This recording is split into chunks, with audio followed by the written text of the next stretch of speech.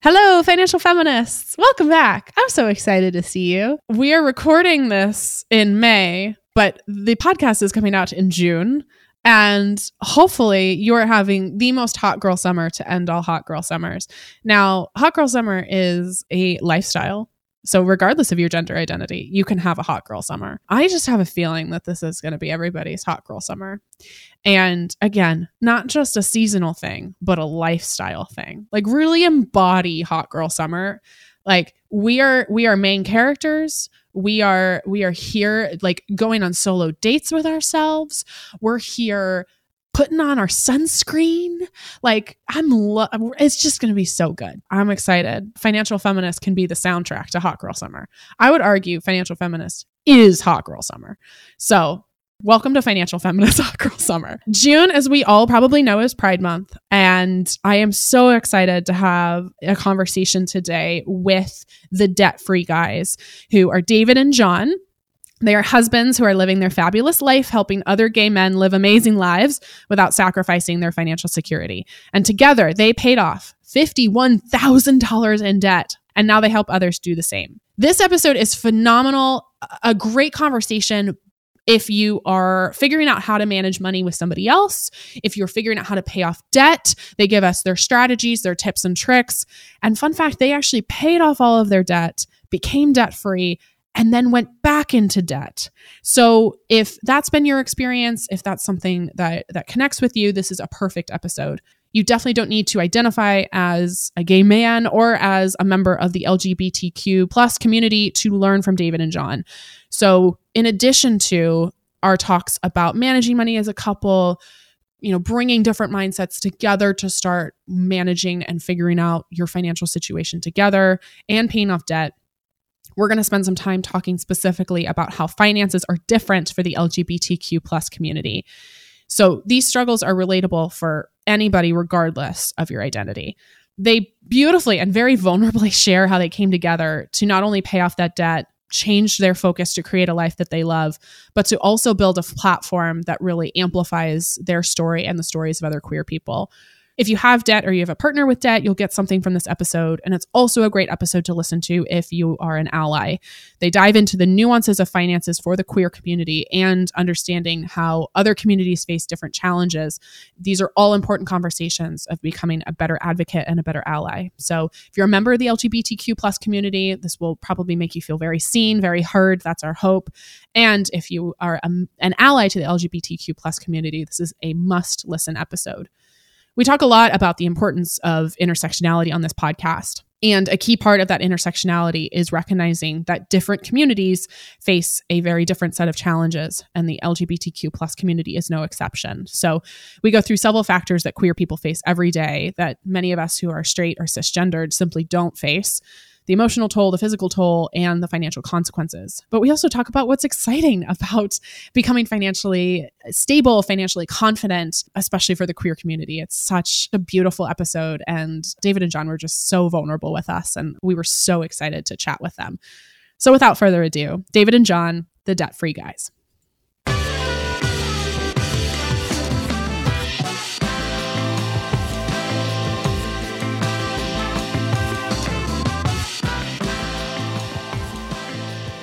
I'm so excited to have you both here. We connected because you were kind enough to be interviewed for my upcoming book. And I'm just excited to ask you a lot of questions about money, questions about your experiences. And one of the questions I love asking people is what your first money memory was. Like, what is the first time you remember thinking about money or considering money? Sure. Well, thank you for inviting us onto your show. And you were kind enough to include us in your book. So we want to thank you for that. Exactly. But I'll start off with my first money memory. And this is going to date me a little bit. But we used to live in a split level when I was growing up and just outside of Philadelphia. And I remember my mom and dad would be sitting in the kitchen every Friday night doing their bills. They would do their bills together, pay their bills together, write checks and all that kind of stuff. And my sister and I would be in the basement watching Dukes of Hazzard and Dallas. I know from a pop culture perspective what both of those shows are. However, I've seen neither of those shows. Yeah. They would probably be canceled pretty quickly today. Yeah, you probably won't see Dukes of Hazzard. Oh, I imagine. Well, didn't they made a remake movie in the early 2000s with Jessica Simpson, didn't they? Yeah. I didn't ever actually see that one. I haven't either. Yeah. I just remember it like getting a bunch of press. Yeah. And now she's a billionaire, so what do I know? How about you? What was your first money memory? So this is David. So I think I have two money memories that are, I guess one is positive and one is negative. One of my first money memories was, I'll just say this. My sister and I, when it came to school, we totally broke on the gender definitions of, my sister was great at English and language arts and all of all of that. She loved to read. I don't. On the flip side, I was good at math. Yeah. I enjoyed all of that. So when my sister was in first grade and I was in kindergarten, I had to teach my sister how to count change. And so that was one of my first kind of money memories. I mean, I think as growing up as kids, very tactile. Yeah, we used to play store and stuff like that, and we would play with money. But I think that the first time I kind of got this idea of money can be used for something was when I was trying to explain it to my sister. And so that was kind of one of the, I think for me, a little bit of a positive money memory. A negative money memory was when I was younger. I think it was probably around 13. My family had been living in Ireland. The company my dad worked for moved us over there. But then some financial things happened with the company and we needed to move back to the United States and we needed to do it quickly. And we were standing at the airport in Dublin and we got to the place to check our bags and it said, "I'm sorry, but your tickets aren't valid. They're not good. Nobody paid for them." The company had never paid for our tickets. So we were all there packed and ready to go. Our house is all packed up and being shipped to the United States. And I just remember one of my parents running through the airport to go purchase plane tickets for all of us to be able to fly back to the United States. And that was the first time I learned what a credit card was because my parents were using a Visa credit card. Mm-hmm. Where did you live in Ireland? We were in Dublin, just outside of the city, just north of in a suburb. I studied abroad in Ireland, and it's my favorite place in the entire world. So I lived in Galway for 6 months. Oh, Galway's beautiful. Nice. Yeah. I just got to go back like 6 months ago for the first time since study abroad, and that place has my heart. So it took me everything in me to not cut your story off when I heard Ireland. I was like, oh my God. But no, yeah, credit cards come in handy right about then. Yes, exactly. Yeah, a good question to ask David is where he went to school in Dublin.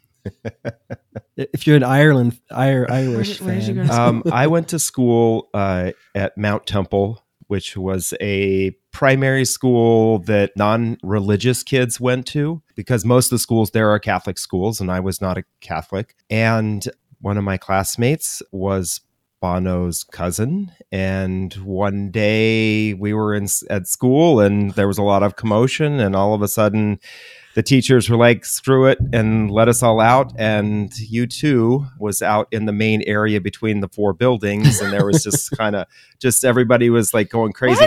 What was funny is this was slightly prior to when they had broke here in the United States. So this was 1983, 84 time frame. And so everybody in my class and everybody at school knew exactly who they were because they were big in Ireland. But we came back to the United States and my sister and I were all about U2 then. And then it was that summer that they did Unforgettable Fire at Red Rocks in Colorado. And then they blew up and we were like, we were trendsetters. We were the trendsetters, bitches. Yeah, I love it. When I was there, Hozier had started gaining popularity and he was nominated for the Grammy, I think for best album, I think at that time. That was his first album. And the energy was palpable in Ireland. He didn't end up winning, but everybody was so excited that an Irish artist had risen to the forefront again. So that's cool. That's amazing. Can you talk through your individual money stories or perspectives on money before you became a couple? And then how those stories impacted your relationship when you started combining finances, learning more about each other, building a life together? Sure. This is John. I'll start. I shared my first money memory, but one that was pretty close to that was I remember my mom and I were driving in our Pinto somewhere. And the Pinto at that point... Dave's already laughing. He's like, I heard this story before. I love the Pinto story because the Pinto had sheet metal on where Pintos were known to rust. And so you would put sheet metal over it and then you drill those and then you paint it. It would never look right. It was ugly. But I was sitting in the front seat, the front passenger seat next to my mom without my seatbelt because that's what you did in those days. And I remember asking her how much money we have. I thought it was an innocent question. And I got quickly scolded that it's impolite to ask about money and I don't have any money. But, she and my dad have the money. And that was, to me, that really set the tone for money sort of falls in this category of things that you don't talk about. Like you don't tell people what you do in the bathroom. You don't talk about money. Or the bedroom. Right. And so it was not something that we ever talked about. And I was fortunate enough in my life that money was always there. I mean, we didn't live extravagantly. We weren't living in mansions or anything, but money they had a Pinto with sheet metal attached to the bottom of it. Clearly they weren't living extravagantly. Yeah, exactly. So, but we never, my sister and I never were wanting, anything, right? Anything we ever wanted, we kind of got. So we're definitely privileged that way. So it was a non-issue for me. And then by the time I got out on my own after I graduated college, I don't think I really had like a concept of money and what the pros of it can be and what the negatives of it can be. And so after I moved out of my mom and dad's house and I moved to Colorado, I was out on my own officially for the first time. And I just had no concept of the tens of thousands of dollars of credit card debt that I was racking up, that at some point would catch up with me and bite me in the butt, and not in a good way. So this is David. My money story, I think my emotions and habits around money and mindset were created when I was a kid by some significant events that happened when I was growing up. I was born in Germany. My dad was in the military. When we moved back to the United States, my dad took a job working for lack of a better way to describe it, a nuclear bomb factory. And so he worked in defense, and so my dad was making pretty good money.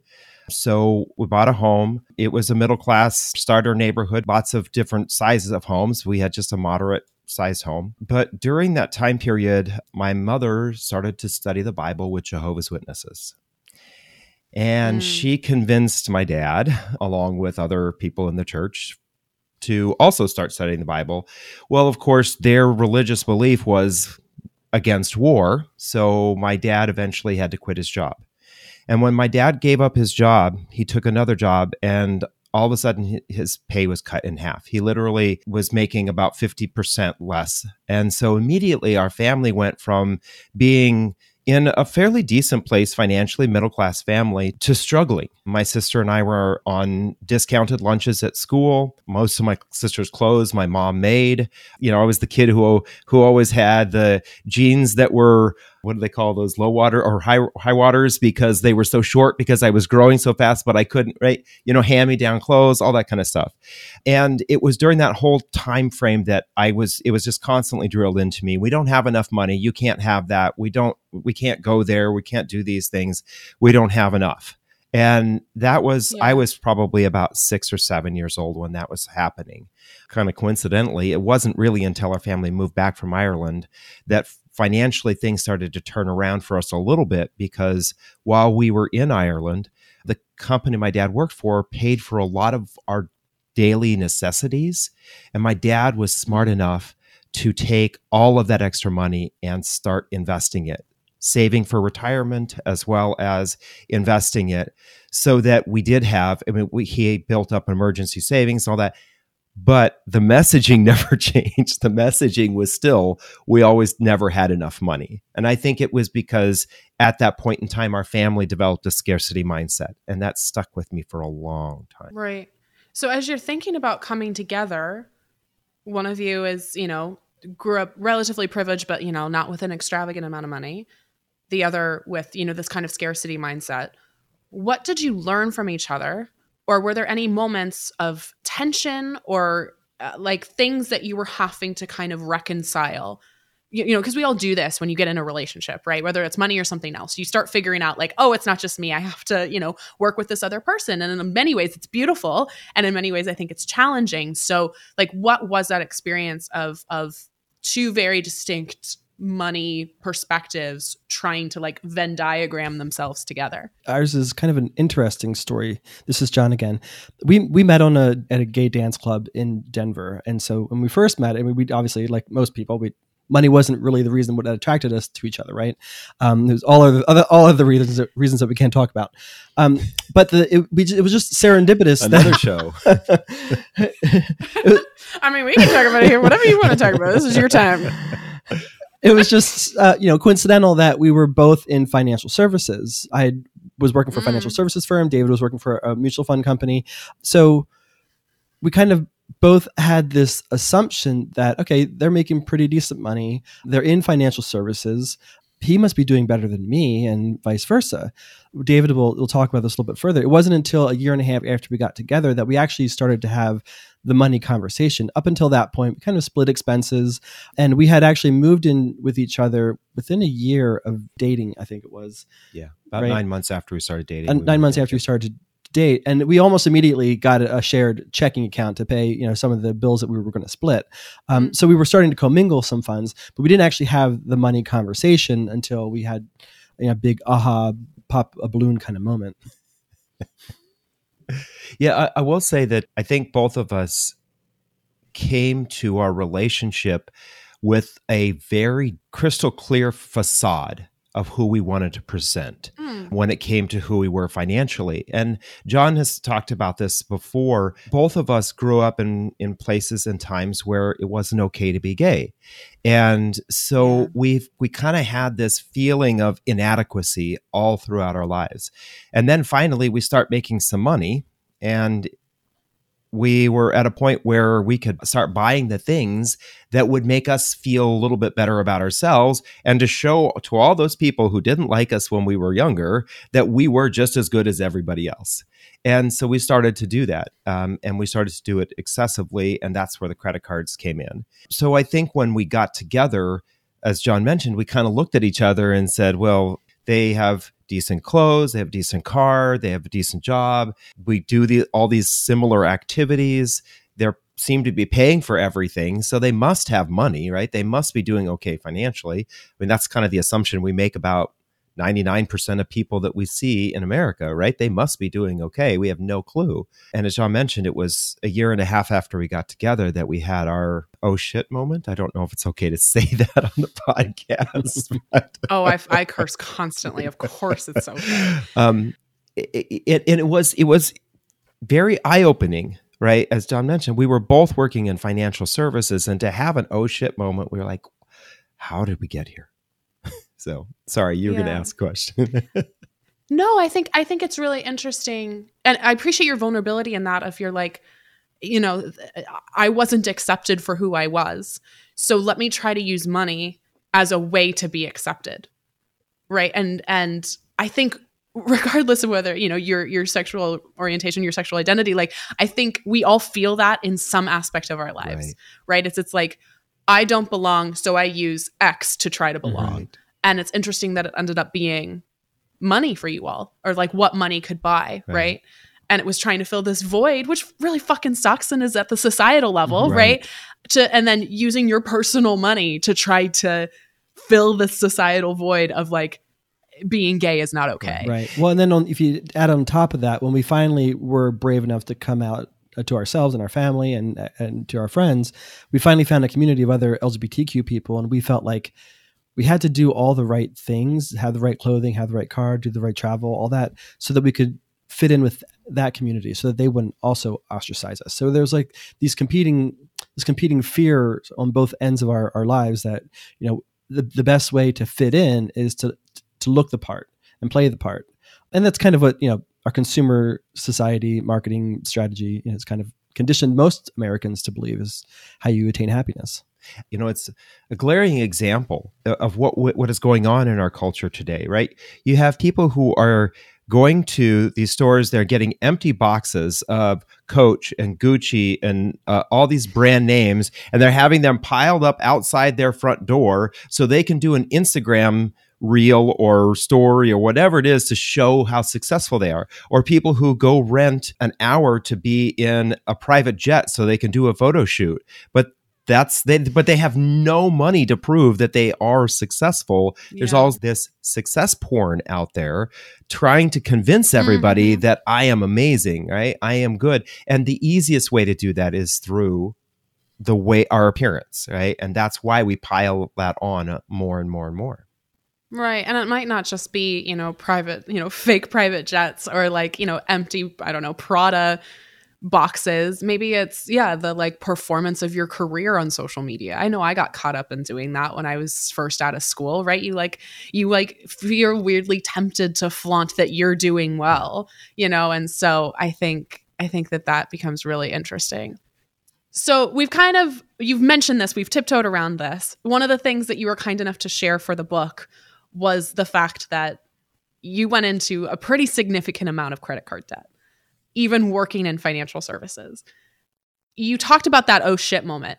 Like, what was that oh shit moment? What did that look like when you were like, oh fuck, the debt that I've accrued is actually an issue that I need to now take care of or like reckon with?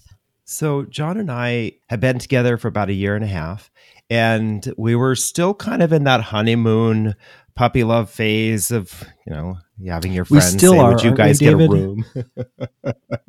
Aren't we, David? Oh, no. I am not. I am a financial educator, not a marriage and family counselor. So. Right. So one weekend, we decided to go up to the mountains in Colorado. John had a friend who lived up there with his girlfriend. That's the guy he moved out to Colorado with to become ski bums, right? And so, so we went up to the mountains of Colorado and we visited Dan and his girlfriend. And this was in Winter Park. I don't know if you're familiar with Winter Park, but Winter Park is a cute little ski town. The X Games have been there. I mean, it's just it has a world-class ski scene and a cute little town.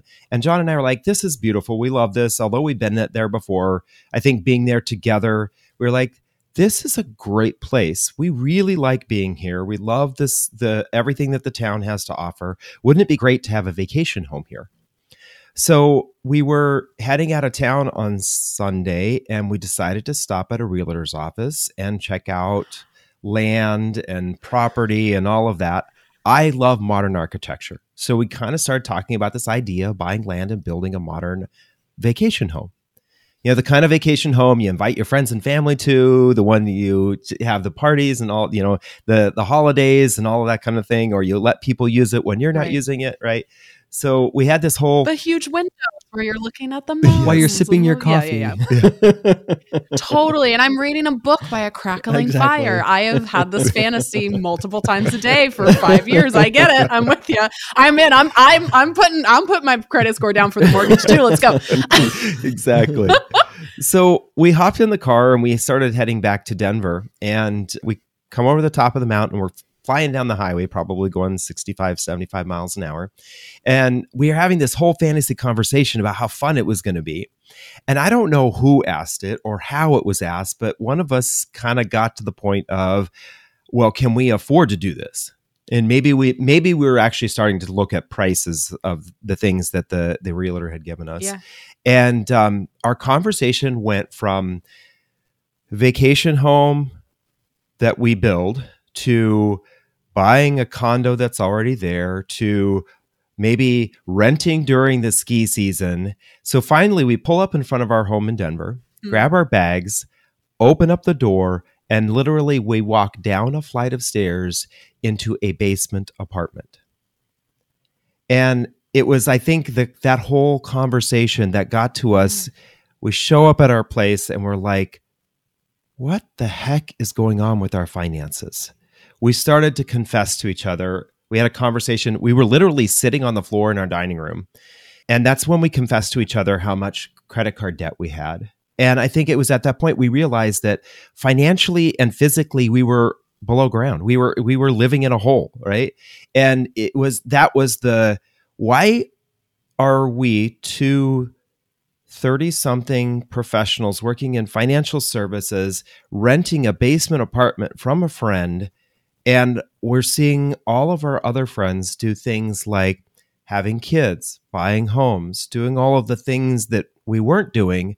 And it was that moment where I think there was some immediate depression or anxiety set in, and then the shame of having hid it from each other and really coming out about this is what our financial state is.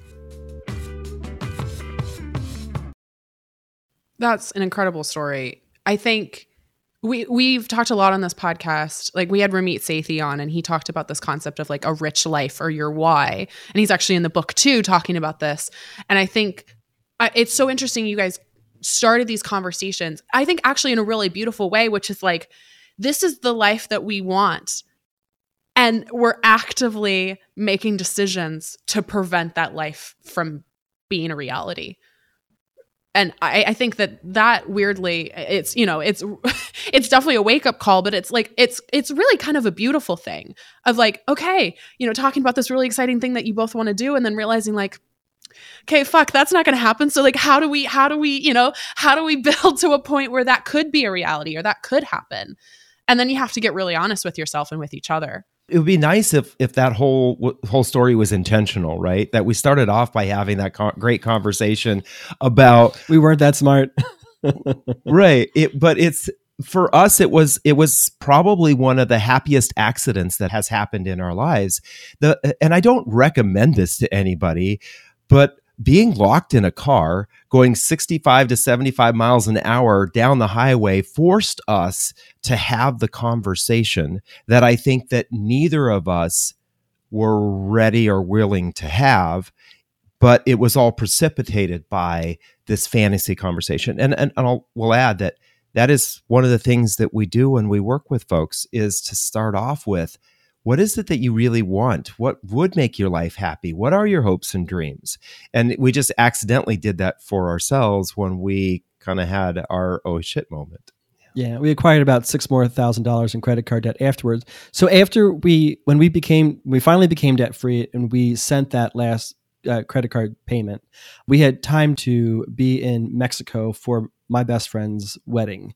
We had saved enough money that we could pay for the whole thing, the whole wedding experience with cash. And so we would come back having paid off our credit card and no debt accumulated from that trip. And so it was kind of like a celebration of her wedding, but it was also kind of a celebration like, look what we can do now. We can live these bigger lives.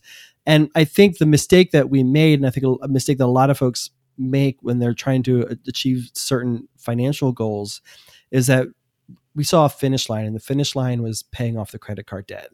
And it was like, oh, then after that, everything can kind of go back to normal. We can just live the lives that we were living before, even though we had like done the hard work to figure out what our why is and what we really wanted to achieve in life, and started spending accordingly and using that as one of the strategies to help expedite paying off our credit card debt as fast as we did. We got back from Mexico to Denver, and we kind of crept back into our old lives, going and doing the same things that got us into trouble in the first place. And so we didn't learn the lesson the first time, so the universe kind of hits you over the head again, right? And until you figure it out. And so the universe hit us over the head again. And a year later, David's like, we're $6,000 into credit card debt again. What are we doing? Prior to that, we had all the theoretical knowledge, and we should have known better, but we didn't have the practical knowledge. Now we had both the theoretical and the practical knowledge, and we still didn't do better. So we're like, okay, now we got to adopt what we were doing before to pay off the debt again, and then remember that those habits are habits we're going to have to continue throughout the rest of our lives if we're going to continue to achieve the goals that we want to achieve. Right. It's like the diet versus the lifestyle change, right? It's the crash diets where you're like, cool, I lost 10 pounds in however many weeks. But then it's like, well, in order to, keep seeing results, you have to keep that up for potentially your entire life, right? Like my mom got a pre-diabetic diagnosis, and for her, it was like, okay, I can't just go really, really hard until my next doctor's appointment to get my levels down. I have to change everything about the way that I eat. And, that's something that takes, like, I'm so proud of her. That takes so much willpower, but it's also like, yeah, these are the kind of things that you have to do that literally change your habits rather than just, a temporary Band-Aid fix. Yeah. So I think, one of the things that's kind of concerning to me right now is I see these these folks posting on Instagram how they paid off this massive amount of debt in a really short time period. Like I saw a couple, I think they said they paid off $230,000 in credit card debt or in debt in like 3 days. And I'm like, wait a second, how do you create any sort of habit in 3 days that will keep you on the path of staying out of that much debt? And I think, I think what's happening is, there's folks out there who are encouraging people to take risky investments and make some money and then use that to pay off their debt, or refinancing their home, or selling something valuable and using that money to pay off their debt really quickly. Granted, it's great, pay the debt off, but please create the habits. Create the habits that will keep you from getting back in there, because that's, that was our story. And don't swing for the fences and make really risky personal finance. I literally had a coaching session the other day with a woman who came in and she was like, I just have to tell you, because I'm very vocal about my dislike and disdain of Dave Ramsey. And she talked about how she literally had a friend who was like such a follower of Dave Ramsey, who had it drilled into her that debt is bad. And that if you have a mortgage, it is bad. That they had a mortgage for a tiny little starter home that they were, that they could afford and were working to pay off. But because Dave Ramsey told them mortgages were bad, they sold that home, moved into basically like a trailer park to save up for a bigger house that they could buy outright with cash. And I was like, this is such a bad, drives me crazy. But speaking of Dave Ramsey, I think one of the things, I was like, the segue to end all segues. I can retire now. Beautiful. Oh, this is scary. We try not to speak on the same side of the. I know. We don't talk about Bruno. I think that one of the things that was interesting about you guys is you did what you call like the debt lasso method, and that's one of the things you teach. We hear from Dave Ramsey like the debt snowball method, the debt avalanche method. What is the debt lasso method, and how did you use that to pay off your debt? Yeah, so Dave Ramsey tries to position himself as the answer to everybody's credit card debt problem, but he advocates for the slowest, most inefficient way to pay off your debt. Yes, he does. You'd think if he was going to be such a guru, he would come up with a smarter strategy, but now we think that we did. So what? I'm the other Dave. We had 51,000. I'm the other Dave. Oh, that's a good tag. We should do a commercial. We had $51,000 in credit card debt, and we started to crunch the numbers and look at, okay, if we do the snowball method, it's going to take this long for us till we're debt free, and if we did the avalanche, it was going to take this long. And I think between the two of them, it was going to be like 6 to 8, somewhere between 4 and 6 years. 4 and 6 years, and we are, and by we I mean me. We're very impatient people. I when I hear the strategy of paying off $230,000 in credit card debt in 3 days, I'm like, sign me up. But so I wanted to come up with a strategy to pay it off as quickly as possible. And we just thought that 4 years, 6 years was going to be way too long. I don't know that we could stick with it that long, right? The longest relationship we had before that was like our mom and dad, and we couldn't even leave that, right? So we did some number crunching, and David's like, there's one variable that's slowing this down, and that is our high credit card interest rates. And so we started to ask ourselves, is there a way to make this credit card interest rate go away? And we weren't that, educated on credit cards at that particular point in time. But so we started to do our research, and we found that there are zero interest rate credit card offers. And at that time, there were some that were the offers lasted for anywhere from 18 months, 18 to 21 months, I think. To 20 months. I think the longest one we got was 21 some months. ridiculous terms. And we thought, well, geez, so even with the transfer fee, if we focus on paying off our debt, the transfer fee is going to be negligible, and we probably will only ever have to transfer our credit cards once, at most 2 times, till we get this credit card paid off. So that's what we ended up doing. And we decided to call that the debt lasso method, because what you're doing is you're reining in all your credit card debt to as few locations as possible with the lowest interest rate as possible. Now, everybody can't get a zero interest rate credit card loan to cover all of their debt, right? So we try to do it with as much debt as you can, or they don't qualify for a zero interest rate credit card. That's fine. There are other low interest offers out there that you can look into to help try to lasso your debt. And so that's kind of what we've come up with as the debt lasso method, which we've now parlayed into 5 steps. Yeah, I'll add the part of the reason why it was so glaring to us is because when I did our spending analysis, When I sat down after we had our oh shit moment, I sat down and I looked at every single penny that we had spent on all of our accounts over a 12-month period. And what I started to see was how much we were paying in interest on our credit cards.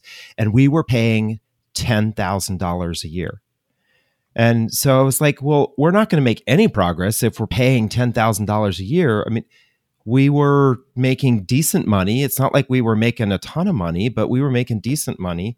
And I knew that it was contributing $10,000 a year to paying your credit cards off, but then you're going an extra $10K into the hole every year. It's like, you're not going to go anywhere. right. Exactly. Yeah. And that's the strategy, I think. Yeah. So the debt lasso method is more than just doing the refinance piece. That is a part of it, right? Because a lot of folks use that refinancing as a way to just kick the can down the road as to when they're going to pay their debt off. That was what I was about to warn I was about to say, like, for listeners out there, this is a great solution if you have a plan that you will stick to, right? This should not be yet another Band-Aid where you're like, okay, cool, well, I'll just put it off for 18 months or 12 months. Like, it only works, it beautifully works if you actually get honest with yourself and create a plan that you stick to. And that's what the 5 steps of the debt lasso method really are. The first step is commit, and commit is broken down into 2 pieces. And that is 1, commit to not adding any more to the balance on your credit cards, because you can't pay them off if you're racking up debt on them. The second part of commitment is to commit to making a specific payment amount to your debt every single month.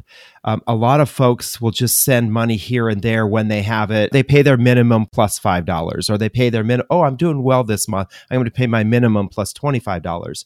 We recommend you make a commitment that every month you're going to send a specific amount. It becomes a bill. You pay it every single month. And then when you do have extra, say from a tax return or a bonus, or mom and dad give you money for your birthday, use that extra money when you can. So that's the first step. The second step is to trim. And this is where we kind of do piggyback a little bit off of Dave Ramsey. And that's, if you need the motivation, find that credit card that has a balance where you can pay it off in 1 or 2 months. Knock that one out. Get that one out of the way so you feel like you're making some progress. Then the lasso starts in, where you try to get all your debt into as few locations at the lowest interest rate as possible. Then after that, we encourage folks to automate everything. Remember, we said make that commitment as to how much you're going to pay. Make sure that's automated. Just like all your other bills, automate those payments so you're not missing them. Because one missed payment on some of those zero balance transfer cards can cause you to go from 0% to 27 or 28%. We don't want that happening. And then the last piece is just monitor it. Check in once a month to make sure everything is still working, right? You don't need to be looking at it every single day. Move that out of your worry zone and automate that part, and then just check on it once in a while. Yeah, we have an amazing episode. I think it's episode 11 about financial self-care. And we talk about like a money date once a month, right? Where you're sitting down a dedicated amount of time where you're sitting and looking at your money as opposed to either obsessing over it or also never looking at it, right? Yeah, I think that's a beautiful method. And again, I can't emphasize enough, like, it works beautifully as long as you have a plan. If it's another, to your point about like kicking the can, right? If you're just prolonging the inevitable, this does not work, right? If you're just giving yourself a lifesaver for 12 months and then the interest kicks in, sometimes even more aggressively, this doesn't actually help you all that much. So please make sure if you're going to do that method that you have a plan and that you're doing everything possible to stay out of debt. Don't go into more debt while you're trying to pay off debt. Right. Right. Exactly. When you transfer the balance off of one card to another card, don't go back to using that old card that has a zero balance now, right? Right. That doesn't make a whole lot Don't of necessarily close it, but don't use it. Right. Don't rack up a bunch more debt. Yeah. Anything you would have changed in your debt payoff process, or things like you would not do again? No one's ever asked us that before. Yeah, that is a brand new question. Atta girl, Kristen. Kristen press questions. Thank you, Kristen. Response for that. I will say, kind of going back to what we were talking about, I think that the thinking that getting to zero was the finish line. This isn't a race. This isn't a marathon. There isn't a finish line. This is becoming a lifestyle, I think would have helped us continue. We may have made some better financial progress in the year or two after than we could have made better progress. Yeah, I think in hindsight, I wish we wouldn't have beaten ourselves up so much about it. That's true. That first, few months after we kind of had that aha moment was pretty tough. And, I think we felt some shame because, we should have known better having been in the industry. But now that we've been, doing personal finance for so many years, the system's really rigged for us to get into credit card debt and all kinds of debt, right? That's how it's designed, right? We get sold these amazing perks for these credit card companies. Who's subsidizing those perks? Well, it's all of us who don't pay off our credit cards debt every month, right? Right. Or businesses, right? Because you have a transaction fee, the 3% transaction fee that businesses pay to allow. We interviewed a credit expert about this. And so, yeah, it was like, it was partially the folks, who are not paying their credit cards on time, and also the businesses who are, paying a fee to allow consumers to use their credit cards. Yeah. Right. And then we have, marketing is a science, right? I think a lot of us think marketing is an art. It's a science, and the science is to get you to take actions that don't necessarily support your best interests. And then we have, companies making tools or products that, have planned obsolescence. So you've got to keep buying more and more every year. And so the system is rigged against you. So if you're in credit card debt, if you're in any kind of debt, it's hard to say don't feel any shame, but try not to beat yourself too much about it because, like David said, we were in financial services. I used to do compliance, and I would help onboard advisors onto our platform. Part of that would be doing a compliance and a background check and looking at their credit scores and reports. And I can't tell you how many financial advisors have delinquencies, liens, bankruptcies, horrible credit scores. So we weren't anomalies in the industry. And I think a lot of non-financial services people think that, these answers are secret and all these specific people have all this information and they can use it to their benefit. And that's why I'm losing here. But it's not that way. It's lots of people are struggling, whether they're in the industry or out of the industry. I think one of the most compelling parts of your story is, you, of course, getting to a point where, you were financially stable. And then, of course, very similar to my story where it was like, okay, like I feel a motivation to help others. And you all went to a financial conference that I've attended as well, and basically came to this conference for creators in the finance industry and realized that you were the only at least out members of the LGBTQ community that attended that conference. Was that the turning point of your like, okay, like something needs to change. We need to start having conversations. As members of the gay community, what do you feel like is different about how you are managing money or forced to manage money? Yeah. So up until 2015, when we went to that conference, we were doing a little blogging and a little bit of writing. And we didn't hide the fact that we were a gay couple, but it wasn't a main platform of ours. And it wasn't until we got there that we kind of had this aha moment that there are all these different content creators creating content for various niches, right?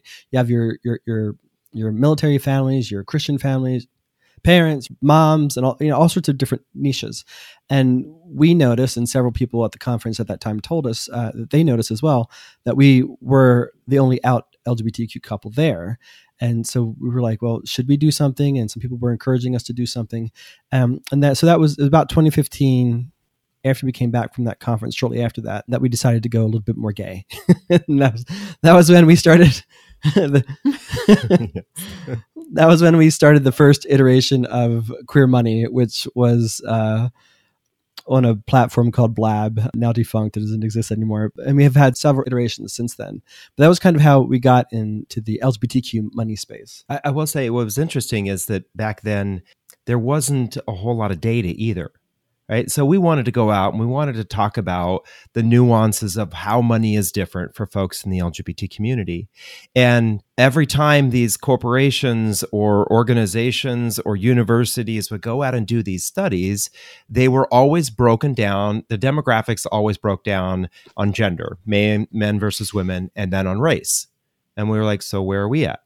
Right. How do we know if it is different? Anecdotally, we knew it was different. We started to talk about it and talking with our friends and the people that we had worked with.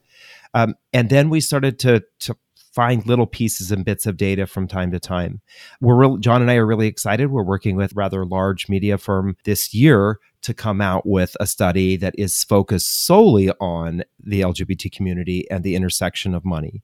But you asked about what makes it different. And this is one of the craziest things is we get this goes back and forth on all our social media all the time. When we post something about the LGBT community and money, and we always get no, it's not different. It's all the same. And John and I like to say that money kind of breaks down to the 80-20 rule. 80% of money is transactional and is exactly the same for everyone else. My credit card swipes just like your credit card. My balance transfer is exactly like your balance transfer. But we all need emergency funds regardless of how much money you do or do not have, right? Exactly. Yeah. Right. All of that kind of transactional stuff is the same, but the other 20%, that is made up of who we are. Whether that's our gender identity, our sexual orientation, our race, our family background, our religion, all of that has the privilege we may or may not have. Exactly. Right. All of that has an impact on how we interact with money. And there have been systemic issues that the LGBT community has had to face over the years that now show that there are differences and nuances. And so John and I are pulling a lot of those out now. There's a sexual orientation and gender identity pay gap, just like there is a gender pay gap. And some of that has to do with the way we think about ourselves, but also some of that has to do with either discrimination or perceived discrimination that is actually happening out in the workplace or in society in general. And so it's those kinds of things that we talk a little bit more about. Here's a kind of glaring example I like to share with people because it really makes a whole lot of sense. If you're a couple, a same-sex couple, and you're in your early 30s and you do not have familial support and you want to get married, you decide, okay, we're going to take $25,000 out of the money that we have and we're going to have a wedding, right? That $25,000, if it were put into retirement accounts, in the next 30 years, it would grow to somewhere between $375,000 and $500,000. So the straight couple that has the family support that basically gets their wedding paid for has that financial advantage. And this is just one of the things that we call legacy financial exclusion. There's all sorts of other ones. 40% of homeless youth identify as LGBT. We know what kinds of jobs they're starting out with, right? They're highly likely they're not going to college. It's highly likely they're getting into service sector jobs, which were hugely impacted by the pandemic. It's those kind of little slight nuances that is affecting our community. Yeah, I think of an even more general example, which is if you are a member of the LGBTQ community, it is literally safer for you to be in certain cities than it is for other cities, right? So you're more likely to live in a higher cost of living area that is more accepting, like the Bay Area, right? Or like I live in Seattle or I'm in New York right now. Like you're more likely to be in an urban city that's going to cost you more than, let's say, hypothetically, rural Alabama, right? Like you're also just like that. You're more likely to pay more in rent, pay more for a gallon of milk, pay more for the price of a gallon of gas in a bigger city, because that's where you're more accepted and your literal physical safety is more likely in a bigger city. Right. And then when you add on top of that, we get paid less than the general population by and large, right? So we're in a more expensive city, we get paid less. It also makes it harder to save for retirement. And it's harder for us to find a place to retirement. One of the most common questions that we get is, where is an affordable place that I can retire in the US and not have to be concerned about holding my partner's hand? That's a hard question to answer because all the places that we dream of retiring Palm Springs, New York City. Right. But and we see the same thing with women, right? Where it's like, okay, if we're getting paid less, right, and then we're not growing our wealth at the same rate. And, there's many factors in the investing gap. But one of the biggest is, well, we don't have as much money. We don't have as much money to invest. Right. Exactly. But, and I'll add too, especially thinking about current events that are happening right now with all these anti-trans bills and don't say gay bills that are coming through, that has an emotional impact on members of that community. I know that the religious right wants us to believe that they're trying to save the children. And I know that that's affecting, having been a gay child, I know that they're hearing these messages and that it's affecting those kids, and it's going to affect them throughout the rest of their lives unless it's adequately addressed, and it probably won't be. But even if you're 40 and 50-year-old LGBTQ person, and you constantly, every time you go on the news, you're hearing more and more these bills being passed, it has an emotional toll on you. And so many of us, unfortunately, especially post-pandemic, we're gravitating towards not the best vices to help us get through times, right? So we're already prone to the LGBTQ community, already prone to smoke more than the general population, drink more than the general population, do more drugs than the general population, follow other vices more so than the general population. And this just exacerbates that. And that has multiple financial consequences to folks. Or the cost of mental health care. If you even have access to that, if you even have the ability to go see a therapist, and even if you're in a city that is largely welcoming, therapist.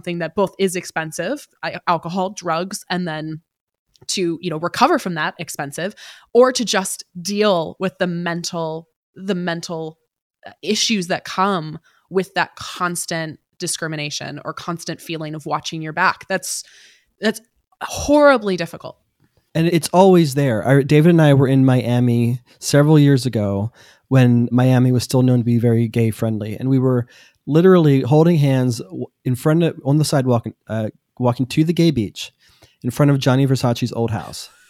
And some guys threw either bottle caps or stones at us. So at that point in time, you really couldn't get, maybe San Francisco was a little bit gayer, but you couldn't get a much gayer location to go to in the United States. And even the discrimination there still existed. So when you have that constant stress, every single time you're going to hold your partner's hand, you're not exactly sure how it's going to be received by the people around you. Yeah. That just adds to you and adds to your financial insecurity. Yeah. I was thinking Trump, Florida, not Miami, Florida. I forgot. I was thinking purely like Trump, Florida. I forgot Miami existed for a hard second there. Completely forgot. There's a joke that everything like midway up in Florida is the South, and everything midway down Florida and South is actually not part of the South. Right. We have that like down the Pacific coast, right? It's like, Washington, Oregon. I think it's anything that's above California Fort Lauderdale. Split. Yeah, well, there you go. Yeah. I think we feel that way in like, Seattle, Portland, like, Washington, Oregon, California. If you split it literally right down the middle, it's like super progressive literally on the left, and then on the right is not as progressive. So we talked briefly again about like some of these costs. So, the cost of, dealing with, the discrimination, the cost of, living in a more expensive city to be safer. I think there's other costs, surrogacy, adoption, healthcare costs, right? What about financial advice, or what about the financial community do you feel like can change to better at least accommodate that these things affect the LGBTQ community? Well, with traditional financial services, I think that some companies could start being more inclusive in their collateral and marketing. David and I worked for a large financial services firm at the time, and we actually had financial advisors. We were the head of the LGBTQ BRG business resource group at the time. So we would have financial advisors who were working in more progressive areas of the country who had LGBTQ clients, and they were asking us for collateral that showed them, because the standard collateral is a straight white couple walking down the beach with a golden retriever. Right. Well, two lesbians from Portland, Oregon, that's not their dream retirement, right? It's definitely golden retriever. maybe the dog. So they wanted collateral that their clients would identify with, and we were told flat out, no, we won't do that.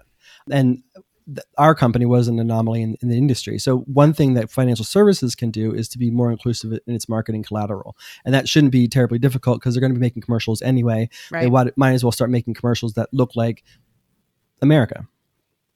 I'll add that I think for the personal finance side of finance is to just include LGBT people when you're telling the stories of what happens in personal finance, right? For the LGBT community, the vast majority of us, the way that we have gotten acceptance is by people hearing us tell our stories about how we are the same. We are human beings. We want the same things that everyone else wants. We want love. We want happiness. We want to feel secure, and we want to be able to thrive in our lives. I think telling stories of how individuals have in the LGBT community have done all of those kinds of things when it comes to personal finance, it's important to show though that it's not just whoever it is that you're always speaking to. And we encourage folks. Fortunately, there's a small number of LGBT people who are out talking about personal finance. And so we encourage folks, reach out to them. If you want to work with someone and you want to tell a story, just reach out to an LGBT person in the personal finance space and say, how can I tell this story from the right perspective? It's okay to ask for help when you want to do that.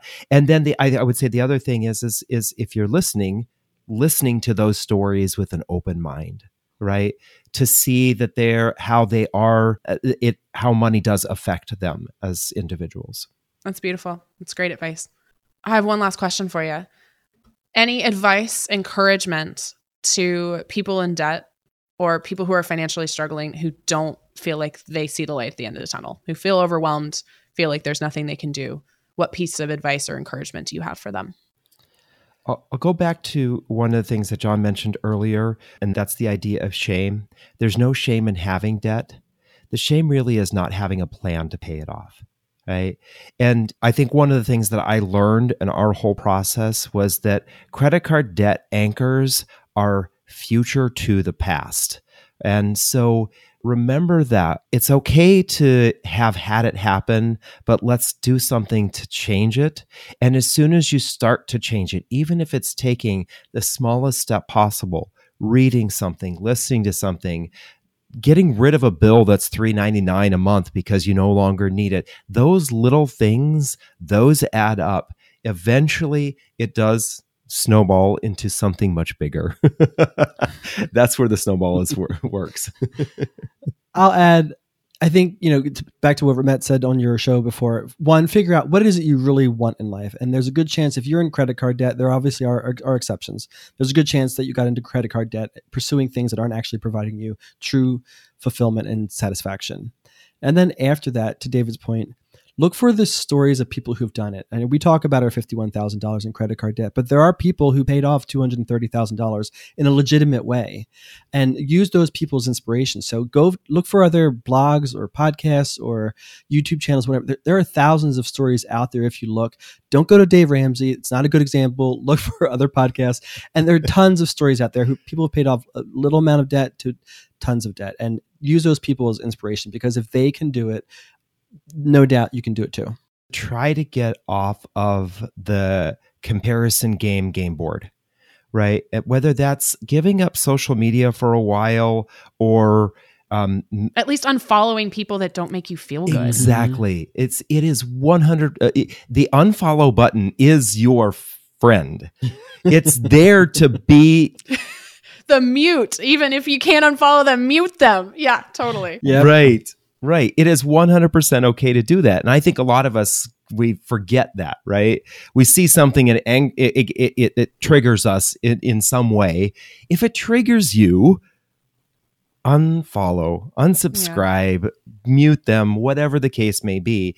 And especially if you're putting yourself in the comparison game of this person is paying their debt off faster, they have a better life than me. That's really where it's kind of like, okay, maybe I need to take a step back and just enjoy my life for a little bit instead of comparing it to everyone else. Yeah. And I think it's also potentially, I know that there's plenty of people who, post online that don't make me feel good for like bad reasons. And then I'm like, okay, I don't need this toxicity in my life.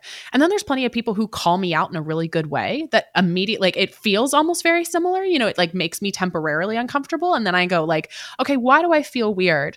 Like, I know one of the things that happens a lot, unfortunately, like on Her First 100K, is a lot of women will come and they're like, I feel like you're bragging about your accomplishments and that makes me feel uncomfortable. And I'm like, why does it make you feel uncomfortable? Why does seeing me be successful make you feel uncomfortable? Right. So I think there is that potential balance of like not getting called out. That sounds too aggressive, but like, a potential flag in your brain in a good way. But yes, if a person's making you feel like shit or is making you do the like, I don't have this and I wish my life was different in a really negative way, yeah, unfollow, mute, do what you got to do. Totally. 100%. Yeah. And I think to your point about, it's not just finding stories, it's finding stories with, inclusion in mind, right? Or finding stories that make you feel positive as opposed to ashamed. I could go off again about Dave Ramsey, but, one of the things I think that is appealing about him and about his platforms, right, is you're seeing people pay off debt all the time. And that's very exciting. But it's like, it's also coupled with judgment and shame and a lack of acknowledgement of systemic issues. So like the people you do seek out, there's opportunity there to not just find good stories, but also stories that, are going to make you feel good about yourself and acknowledge that there's other issues at play just besides, your personal choices. Yeah. So I love that advice. Thank you so much for being here. Where can people find you? Of course. Thank you so much for having us. And thank you for being inclusive and showing an LGBTQ couple in your book and on your podcast, because the more examples that we have of this, the easier it is for our community to feel inspiration too. I appreciate that, but that's what we should be doing. So I appreciate the cookie, but I give you the cookie back. Like this, this is what we should be doing. But thank you. Thank you. Other than that, we're the Debt Free Guys. We are debtfreeguys.com, and we're Debt Free Guys on all social media platforms. We also have the Queer Money Podcast, and we have Queer Money Podcast on all social media platforms. So if you're looking to connect with us, feel free to do it there. Amazing. Thank you. Thank you. Of course. Thank you. Again, I so appreciate David and John's vulnerability. I just had such a blast recording that episode.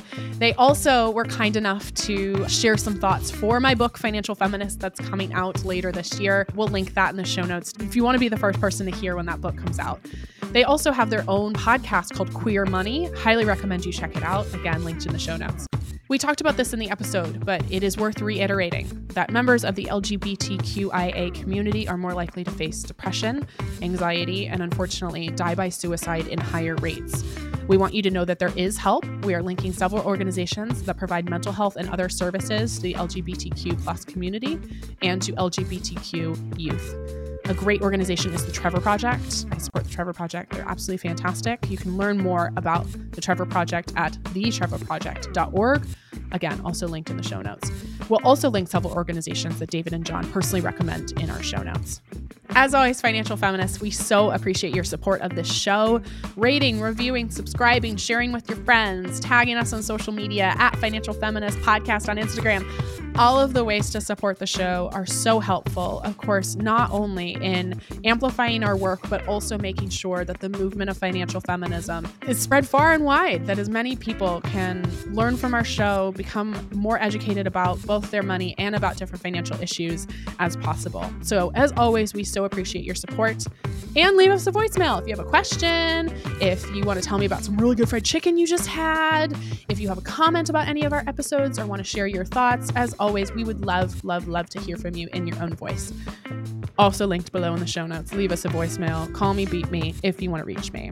As always, Financial Feminists, we can't wait to see you back here next time. Have a good day. We'll talk to you soon. Thank you for listening to Financial Feminist, a Her First 100K podcast.